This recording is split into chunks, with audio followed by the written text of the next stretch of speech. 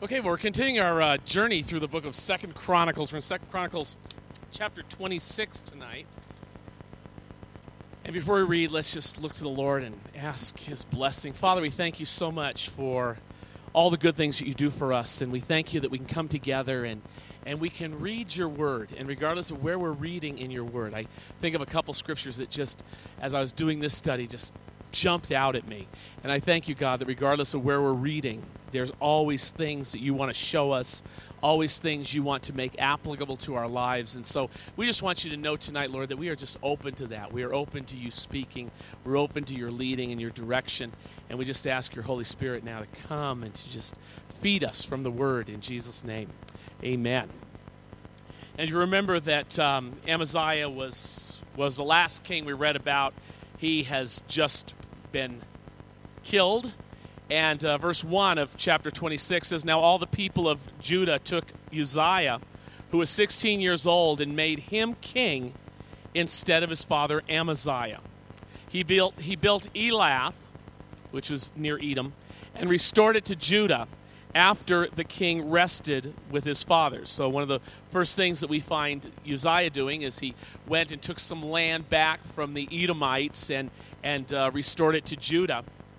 And that, of course, was after his father passed away. Uzziah was 16 years old when he became king, and he reigned 52 years. Really a long, long reign in Jerusalem.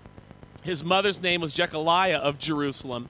And he did what was right in the sight of the Lord according to all that his father Amaziah had done. Remember, we talked about Amaziah last week, that he really started out well. He started out, man, here's a guy that's going to hit a home run for God. You know, he just started out and was just on track and was on fire, and yet somewhere later in life, you know, things went south for him. But again, he's doing what is right in the sight of the Lord. Verse 5, "He sought God in the days of Zechariah, who had understanding in the visions of God." And there's a phrase here. As long as he sought the Lord, God made him prosper. That is one of those key phrases, those key verses that I use all the time. In fact, you know, when we give gifts to our graduates, and we usually give them, you know, a Bible, or we give them, you know, a Christian book, I always write that in the cover. Okay? That last phrase. As long as he sought the Lord, God made him prosper. Because there's a truth there. If you will seek the Lord, if you seek first the kingdom of God, is the way Jesus said, you know, you seek first God's kingdom, all these other things are going to be added to you. You're going to have everything you need. God is going to direct your life. God is going to meet your need. God is going to supply your need. God is going to bless you if you put him first. And what we read about Uzziah here is that he just really did that. He sought the Lord, and as long as he was seeking the Lord, God made him prosper.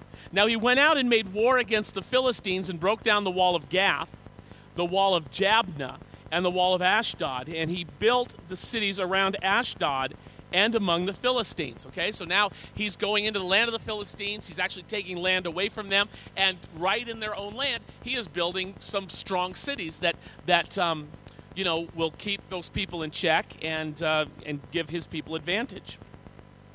God helped him against the Philistines, against the Arabians who lived in Gur-Baal, and against the Meunites. Also the Ammonites brought tribute to Uzziah. His fame spread as far as the entrance of Egypt, for he became exceedingly strong. And so again, he's seeking God. God is prospering him. God is blessing him. God is expanding his territory, and God is giving him incredible strength. And Uzziah built towers in Jerusalem at the corner gate, at the valley gate, and at the corner buttress of the wall. Then he fortified them. He also built towers in the desert. He dug many wells, for he had much livestock, both in the lowlands and in the plains. He also had farmers and vine dressers in the mountains and in Carmel, for he loved the soil. Okay, here's a guy who he loved to see things grow. He loved the whole idea of having land that is under cultivation, having vineyards and farms, and he was just one of these guys that, the kind of guy that would go out to the vineyard or go out to the farm and just take some of the dirt and sniff it. That kind of a guy. Just love that stuff. Okay?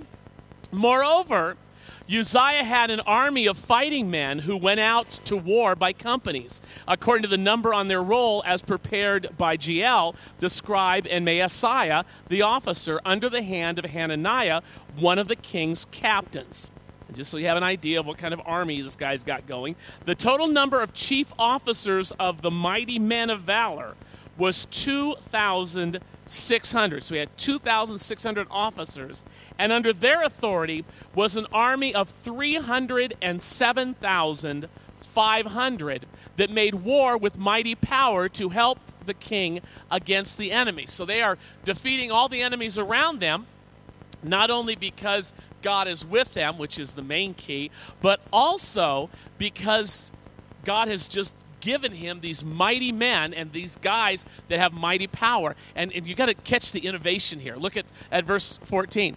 Then Uzziah prepared for them, for the entire army, shields, spears, helmets, body armor, bows, and slings to cast stones. Okay, so he's equipping these guys with all kinds of armor, so it's not just a matter of them, going out to battle, but they are protected when they're out in battle. They have armor, they have shields, they have everything they could need. They have the spears and helmets and armor and bows, and you're catching the long-range, the short-range weaponry that they've got. And he made devices in Jerusalem, invented by skillful men, to be on the towers and on the corners to shoot arrows and large stones. Okay, so he comes up with this catapult system, and on the towers they are able to hurl stones.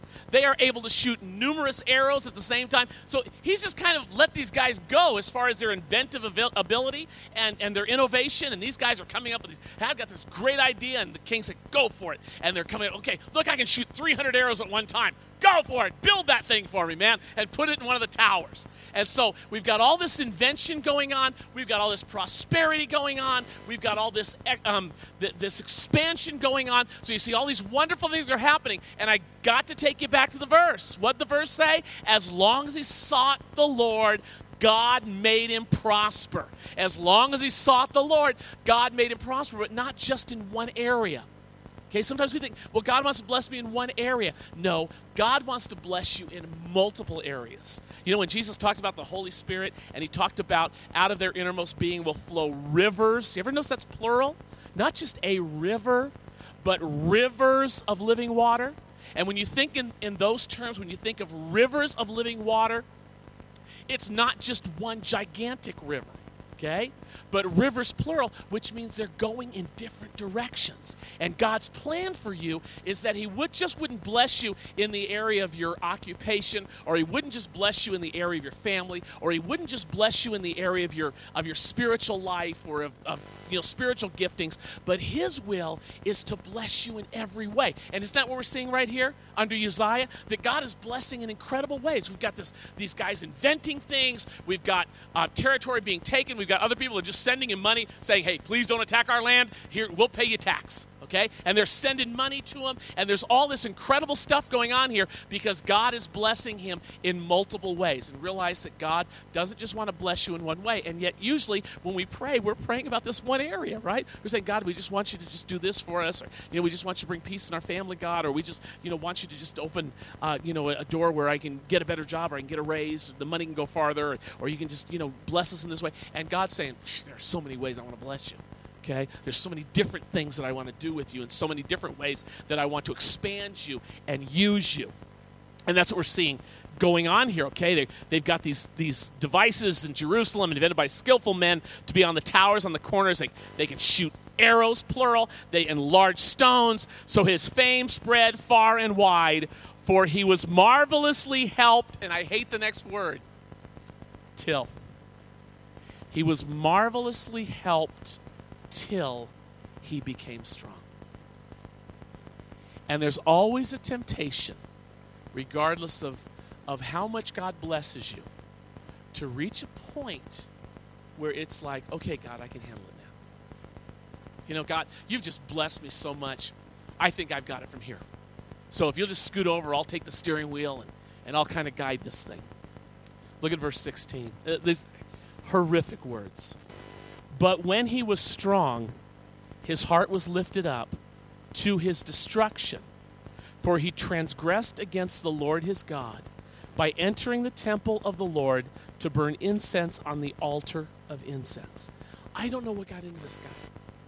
Outside the fact that when he was strong, his heart became lifted up.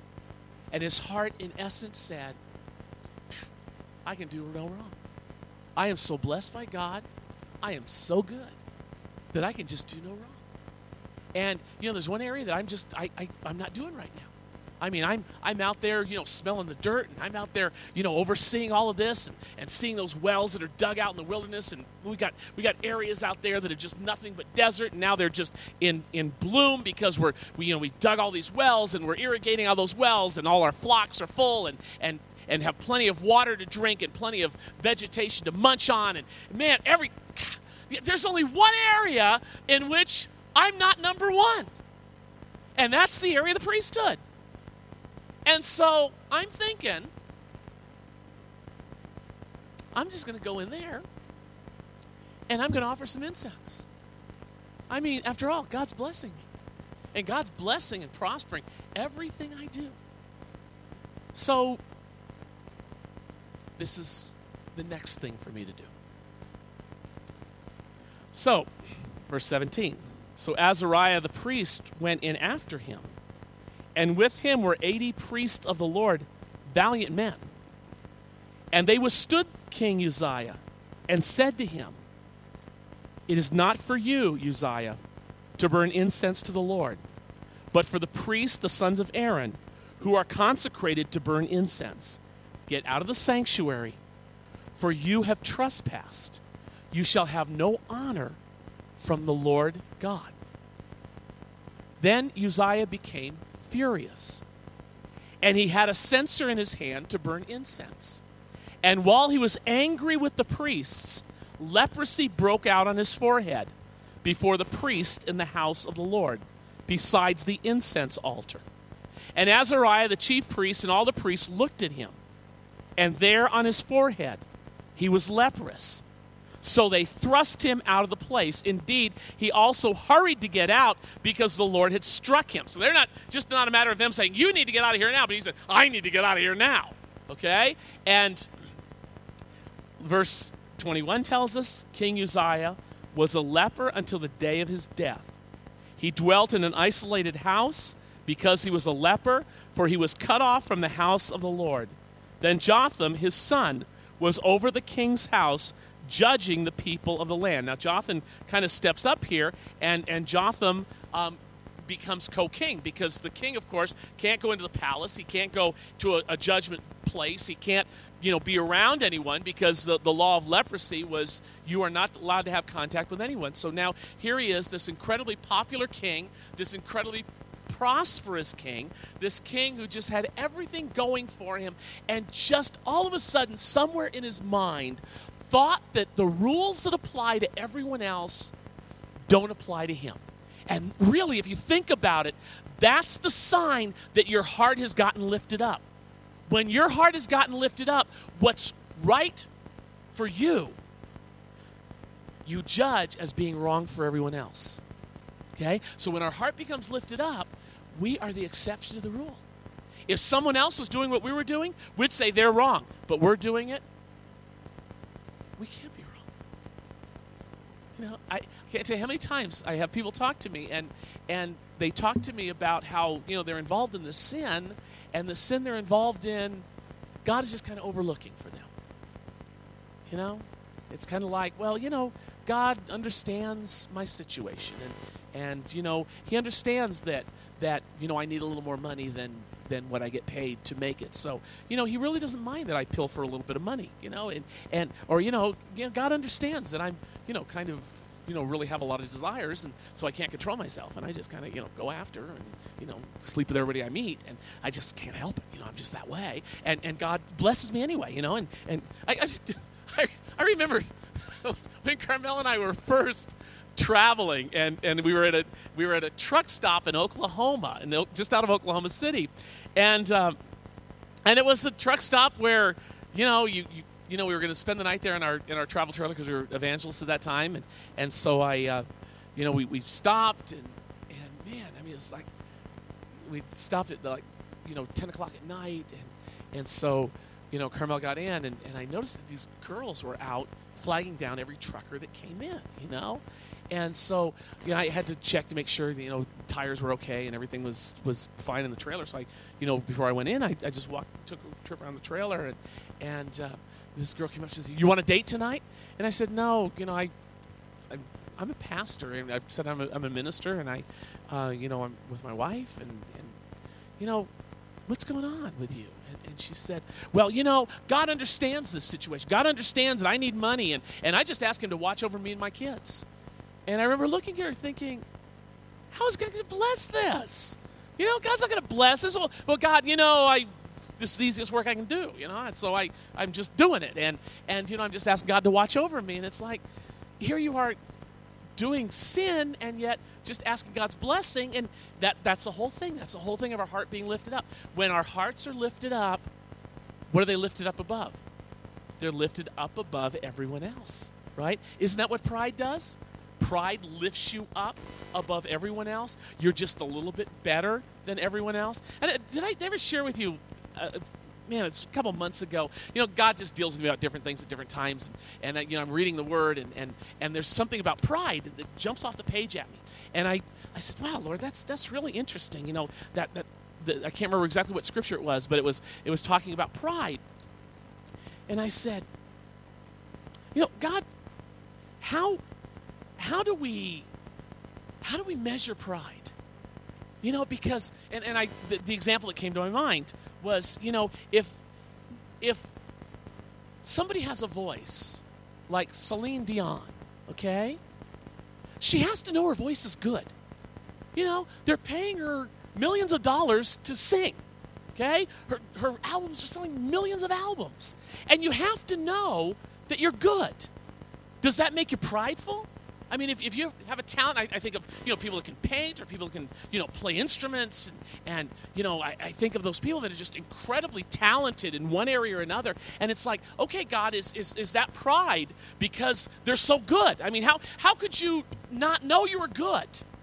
I mean, if you opened your mouth and something came out like the notes that Celine Dion hits, wouldn't you kind of say, wow, I got a good voice, And if you've developed that gift, and it's a quality gift that you have, I mean, how can you not know that, wow, that's a special gift? And I said, so God, is that pride? And what the Lord really spoke to me about, let me just share this. I don't think I shared this with you guys before. But what God really showed me in that is knowing that maybe you're good at something isn't pride. It's the way you view other people that becomes prideful. So if you have a voice like Celine Dion and you look at somebody else and you say, boy, they're not near as good as I am, that's the point. That's pride. Pride isn't so much you recognizing that God has gifted you or God has given you an ability or that God has opened a door for you or that God has given you favor. That's not pride. Pride happens when you start looking down your nose at everyone else. Look at Uzziah here. When did his heart get lifted up? When did we recognize his heart getting lifted up? When he became furious at the priests. Who are you to tell me what to do? Who are you to forbid me from doing this? Okay? The heart gets lifted up, and we recognize pride by the way we view other people. So anytime you're lifted up, you're looking down your nose at other people. You're not saying, wow, they're really talented too. They've got a great gift. Or, wow, that's wonderful the way God is using them. No, you look at them and you say, God uses me in a greater way. God gives me greater thoughts. God has given me a greater gift. That's the pride. The pride isn't so much because, if God has really gifted you and really opened doors for you, I mean, you're incredibly grateful for that, but you're not prideful because you recognize that. You're prideful when your heart gets lifted up, and because your heart is lifted up, your heart is higher than everybody else's. You're better than everybody else, and you're doing this thing. Okay? Nobody's quite as good as you. Okay? You're looking down your nose at everyone. Anyway, thought for the night. Okay? And so verse 21 told us, he's living in this isolated house. He's a leper until the day of his death. Jotham, his son, is pretty much stepping in and co-reigning with him. Now, the rest of the acts of Uzziah, from the first to last, the prophet Isaiah and the son of Amos wrote. And you'll know that there's, in fact, in the 6th chapter, I believe it is, that chapter begins with, in the year that Uzziah died, I saw the Lord high and lifted up, and his glory filled the temple. And Isaiah had this incredible vision of God. And it's rather interesting that he mentions that it was in the year that Uzziah died. It was when Uzziah died that I saw the Lord. Because even though Uzziah was a leper the last years of his life, they still recognized incredible favor upon the nation. And they still recognized that God had blessed them incredibly. And Uzziah was really out there as far as leading the nation spiritually and leading the nation into prosperity. And so they had really hoped that this would be a new era. And so it's kind of interesting that Isaiah had this vision of God, kind of like God saying, get your eyes off of what Uzziah can do and get your eyes back on what I can do. Verse 23, so Uzziah rested with his fathers, and they buried him with his fathers. And actually the word with there is near. Near his fathers in the field of burial, which belonged to the kings, for they said, he is a leper. Then Jotham, his son, reigned in his place. And so right there, he wasn't buried in the tombs of the kings, but he was buried in a field near the tombs of the kings, in a field that was part of what was owned by the cemetery of the kings. But because he was a leper, even in his death, he was not honored. Okay? And that's important for us to realize, that even as king, when his heart became lifted up, he could no longer receive the honor as the king. And even in his death, because he died a leper, he was not allowed to be buried with the kings. Chapter 27, verse 1. Then Jotham was 25 years old when he became king, and he reigned 16 years in Jerusalem. His mother's name was Jerusha, the daughter of Zadok. And he did what was right in the sight of the Lord, according to all that his father Uzziah had done. Although he did not enter the temple of the Lord. Ding, ding, ding, ding. The son learned something here, okay? Don't repeat the mistakes your parents make, okay? You think, it's in our blood. No, it's not, okay? And right here, we read Jotham never trespassed in the area that his father trespassed in, because he saw what happened to dad. And when it came to burning incense at the incense of altar or putting it in a censer, he never even touched that stuff, okay? But still, the people acted corruptly. So although he was king and he should have, led in the area of leadership, this is the area that he let down in, okay? He was a good man, and he did what was right in the sight of the Lord. But what he did in the sight of the Lord, that which was right, was for him personally. He didn't impose it on everybody else. And he really wasn't a leader because of that, because he didn't step up. And that's why the people acted corruptly. He built the upper gate of the house of the Lord, and he built extensively on the wall of Ophel. Moreover, he built cities in the mountains of Judah, and in the forests he built fortresses and towers.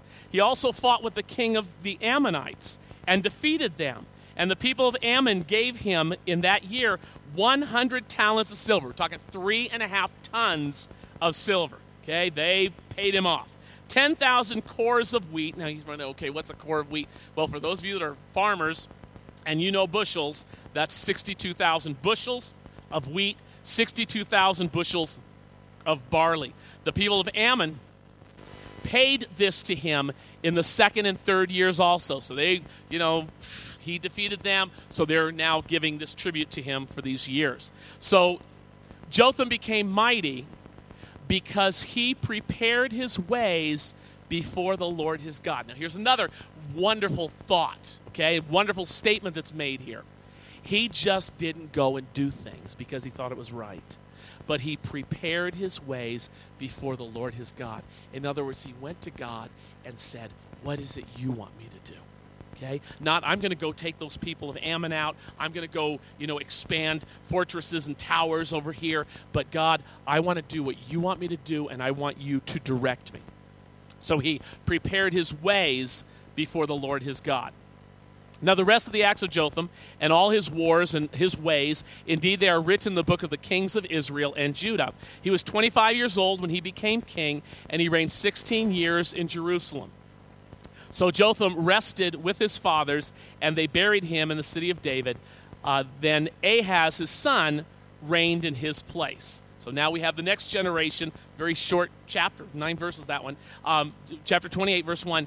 Ahaz was 20 years old when he became king. He reigned 16 years in Jerusalem, and he did not do what was right in the sight of the Lord as his father David had done. And this, again, is one of the areas in which we see Jotham falling short, right? Because we read that the people acted corruptly. So although he was following after the Lord, he was asking God for direction, he was asking God for his plans. Not only didn't he lead the nation in the area of morality and in the area of spirituality and in the area that was right, but obviously he didn't have an impact on his kids, okay? Because now we have a son who's not doing anything that's right in the sight of the Lord as David had done.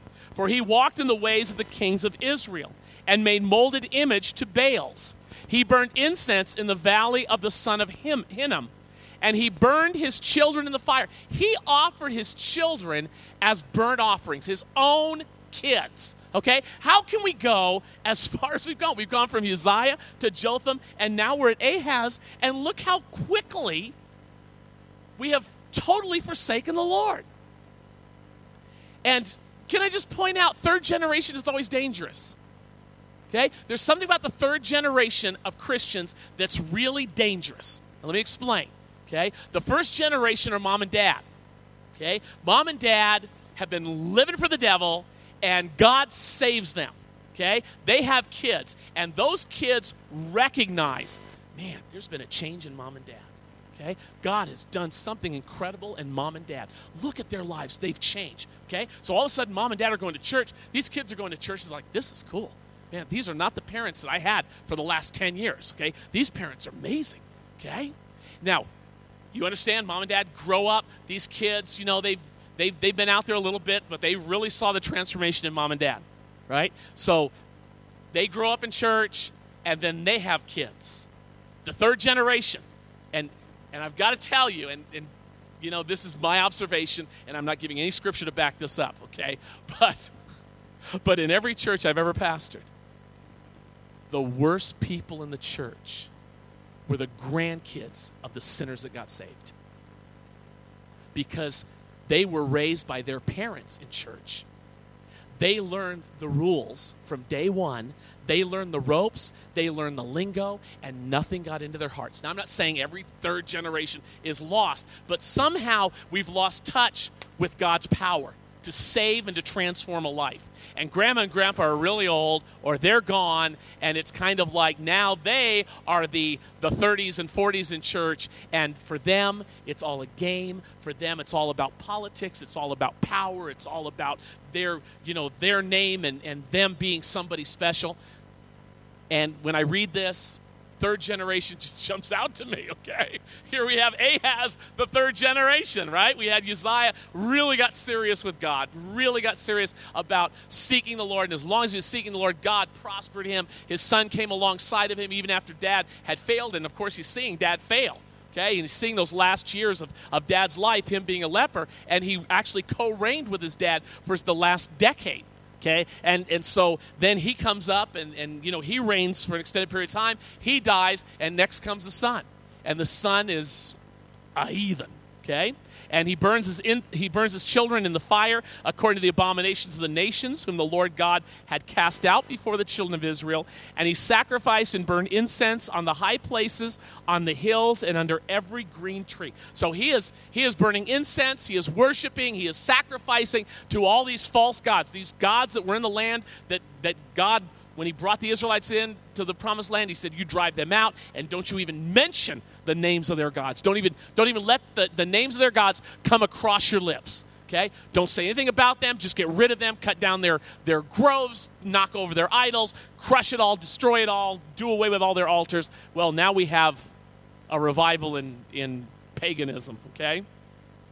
Therefore, the Lord his God delivered him into the king of Syria. Now, this is just the opposite of what we've been reading, right? Because prior to this, his dad, his grandpa, man, they were expanding the territory. They were taking these other lands. These other lands were paying tribute to them. But God delivered him into the hand of the king of Syria. They defeated him and carried away a great multitude of them as captives and brought them to Damascus. Then he was also delivered into the hand of the king of Israel, who defeated him with a great slaughter. For Pekah, the son of Remaliah, killed 120,000 in Judah in one day, all valiant men, because they had forsaken the Lord God of their fathers. Okay? Now remember, we're seeing the kingdom expanding, and they're never being defeated. They're just taking over all these other territories and all these other lands.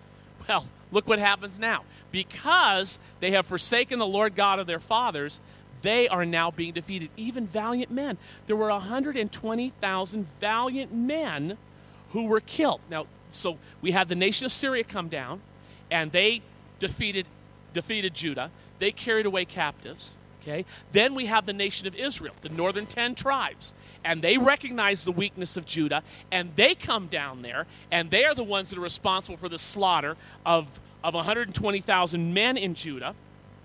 Zikri, look at verse 7. A mighty man of Ephraim killed Messiah, the king's son, Azriakim, the officer over the house, and Elkanah, who was second to the king. So this one guy, Zikri, comes down and he takes out the king's son. He takes out the officer over the house, the one who's head over the palace, and he kills Elkanah, who was the second in command, just under the king. And the children of Israel carried away captive of their brethren 200,000 women, sons and daughters, and they also took away much spoil from them and brought the spoil to Samaria. And Samaria, of course, was the capital of the northern kingdom. But a prophet of the Lord was there, whose name was Oded. And he went out before the army that came to Samaria and said to them, Look, because the Lord God of your fathers was angry with Judah, he has delivered them into your hand. But you have killed them in a rage that reaches up to heaven. And now you propose to force the children of Judah and Jerusalem to be your male and female slaves? But are you not also guilty before the Lord your God? Now hear me, therefore, and return the captives whom you have taken captive from your brethren, for the fierce wrath of the Lord is upon you. Wow! What a statement! Okay? And this, you know, one of the things that we came across when we were doing the study through the book of Proverbs was that we cannot rejoice when our enemies are in trouble, okay? So if God is bringing judgment upon someone for their actions, and you know they're wrong, and you know that whatever they get, they deserve, you cannot stand there and clap. Yeah. Because God will see that in your heart, and God will cease his judgment there and bring it over here. And this is exactly what Oded approaches these people about. You recognize that God has been angry with Judah because of their rebellion against him, because of them serving all these other gods, and therefore God has weakened them, but you have gone in a rage down there, and you have killed all these people. Not only have you slaughtered all these people, but now you brought back your relatives, and you're going to make them perpetual slaves. These sons and these daughters and these wives are now going to be your slaves. I don't think so. I don't think God is going to be pleased with that. In fact, the wrath that was upon them, you just brought it upon yourselves. Verse 12. Then some of the heads of the children of Ephraim, Azariah the son of Johanan, Bechariah the son of Mishelmoth, Zedekiah the son of Shalom, and Amasa the son of Hadlai, stood up against those who came from the war and said to them, You shall not bring the captives here, for we have already offended the Lord. You intend to add to our sins and to our guilt, for our guilt is great, and there is fierce wrath against Israel. So the armed men left the captives and the spoil before the leaders and all the assembly. They just dropped it all, okay? They said, fine. You know, here they've carried away 200,000 women, sons, and daughters. They have 200,000 captives. What's that mean, 200,000 people? That's a lot of people. And they come to Samaria, and these leaders step up after the prophet speaks, and they said, you are not bringing one of those people into the city. And so the response of the army, fine. They let go of everybody. They just dropped the spoil. They dropped the things they had gathered there, and they just went home. Then the men who were designated by name rose up and took the captives, and from the spoil they clothed all who were naked among them, dressed them, and gave them sandals. See how they humiliated when they brought them here? They had taken away their shoes from them.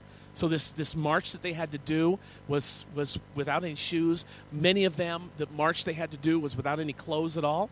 Okay, so they dressed them, they gave them sandals, they gave them food and drink, and anointed them, and they let the feeble ones ride on donkeys. So they brought them to their brethren at Jericho, the city of palm trees. Then they returned to Samaria. You gotta love obedience. You gotta love the obedience here.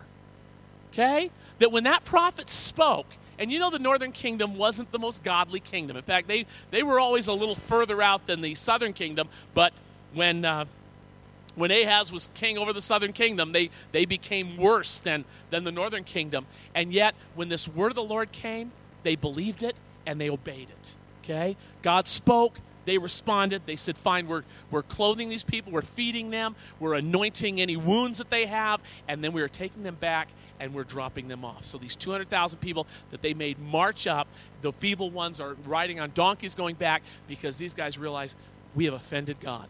Okay, by our actions, by the actions of our army, we have brought the wrath of God upon ourselves, and we're going to make this right. And that's so important. It's so important when we've messed up to not just say, God, I'm sorry, but to make it right. And I talk to people about forgiveness a lot. Okay? And when it comes to forgiveness, you understand there's some steps to forgiveness. And the first step, if you're an offended person, is you have to forgive that person from your heart. Okay? You forgive them from your heart. Why do I have to forgive them? Because that protects my heart. Okay? Because if I don't forgive them, my heart gets infected with bitterness. Okay? And whether they ever apologize to me or not, I have forgiven them. When Jesus is being crucified, when Stephen's being stoned, lay not the sin to their charge. Father, forgive them, for they don't know what they're doing. Did God look at them and say, you're right, I forgive you guys, all you crowd that asked for Jesus' death and Jesus' blood, you that said, let his blood be upon us and upon our children, I forgive you for that. It's no big deal. Okay? Then why did Jesus say that? Why did Stephen say that? Because that kept their heart pure. Forgiveness does something to your heart. Unforgiveness does something horrific to your heart, but forgiveness keeps your heart clean. It keeps your heart free from bitterness. It keeps you being the person you need to be, okay? That does not mean that you're going to accept that person into your life or into your family or into your home. You're not going to turn your back on them because they stabbed you in the back. You're not going to give them that opportunity again because they haven't changed. How do you know they haven't changed? Because they never came and apologized. And not only did they never come and apologize, they never made it right. Okay? And it's one thing, if I steal a car and I come to church and I repent and I say, oh, God, forgive me for my sin, I don't get to keep the car. I not only have to give the car back to the person I stole the car from, but I have to go turn myself in at the police station and say, I'm guilty of grand theft auto, and I'm going to take whatever consequences. That's the process of making it right. Okay? And if I make it right, then that builds a bridge of trust. Because the moment that I did something wrong and hurt you, I torched the bridge. You don't trust me, and I don't deserve to be trusted. But if I'm going to rebuild that bridge of trust, the bridge of trust is the last thing. The first thing that has to take place is you've got to forgive me from your heart. And I have to come to you and say, I was wrong, and I am sorry. And I am going to do whatever I can do to make this right.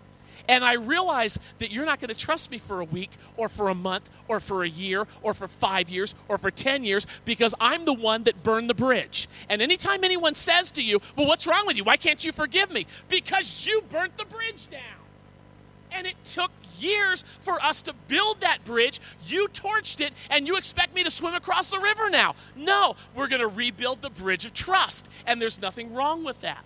If somebody steals $20 from you, and they come back to you, and they give that $20 back to you, and they say, I'm sorry, I was so wrong, and you leave your wallet out again, you're an idiot. Okay? Keep your wallet in your pocket until you know, after time, that you can trust them. Okay? And people don't realize that, man, when you torch that bridge of trust, and then you look down your nose at somebody and say, well, what's wrong with you? Why can't you forgive me?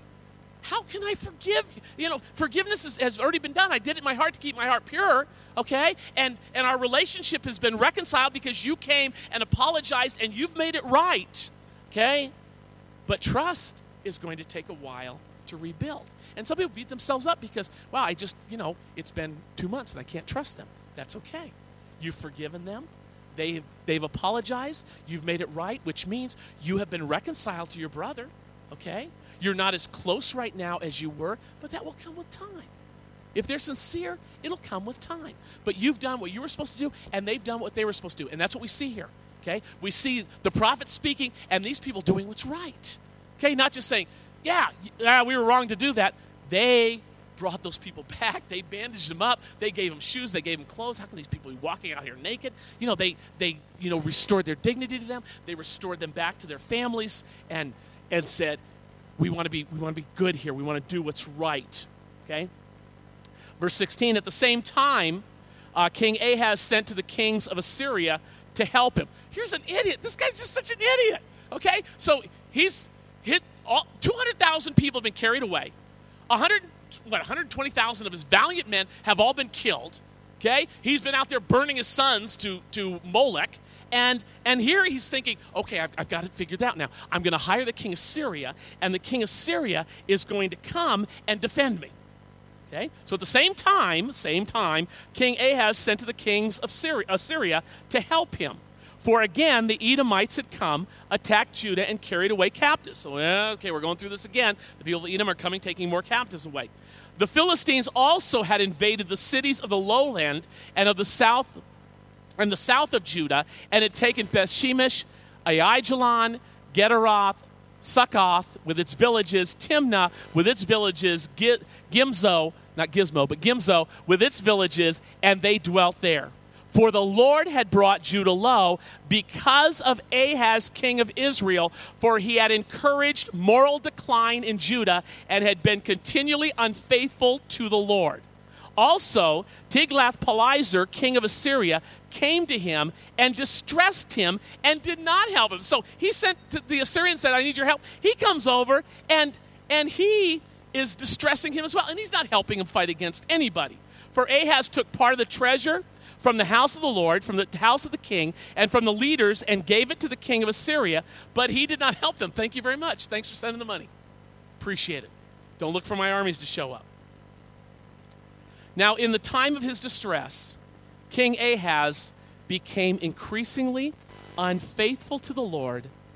This is that King Ahaz. That's an interesting, isn't that last sentence an interesting statement? Okay? So, even during his time of distress, it didn't draw him to repentance. It drove him further from God. His heart became harder, and he went further after these false gods. And as the writer says, yeah, that's this King Ahaz. That's the one. That's the one that we always point to and we always remember. This is that King Ahaz. For he sacrificed to the gods of Damascus, which had defeated him, saying, because the gods of the king of Syria helped them, I will sacrifice to them that they may help me. There's some real good logic, okay? Because the Syrians came and attacked them and defeated them, he decided, well, let's serve their God because their God made them bigger than us and stronger than us, and maybe their God will help us.